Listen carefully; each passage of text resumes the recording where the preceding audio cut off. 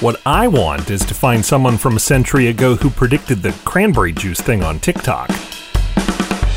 It's time for Cool, Weird, Awesome.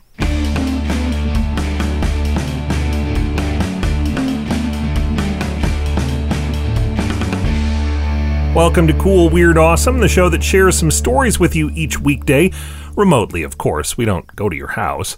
For many people over the last 18 months, remote has been the new in-person. Larger numbers of people than ever have been working, going to school, and seeing doctors online.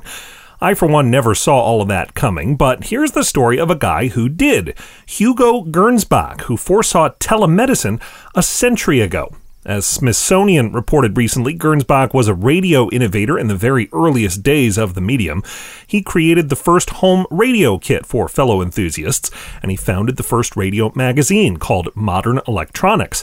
Another Gernsback magazine, Electrical Experimenter, saw radio as really the tip of the iceberg for what we could do remotely.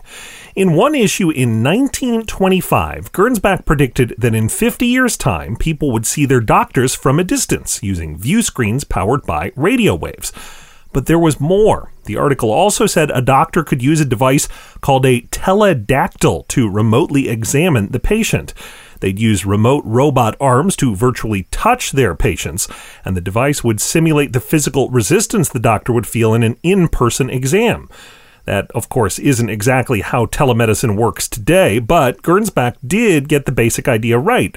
Patients can get medical treatment from a practitioner even if that practitioner isn't in the room. And with so many people using telemedicine now, maybe those robot arms will show up after all. You can learn more about Hugo Gernsback and his vision for a remote device for doctors and patients at coolweirdawesome.com and on Twitter at coolweirdpod. And coming up, the Blob has come to New Orleans. Well, a blob. We'll explain after this.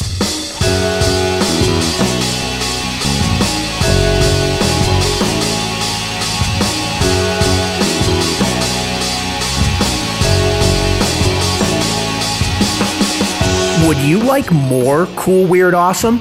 Like bonuses, extras, and insider info? Then join us as a backer on Patreon.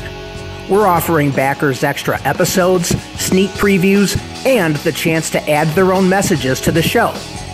To find out more, visit patreon.com/Brady Carlson. And thanks.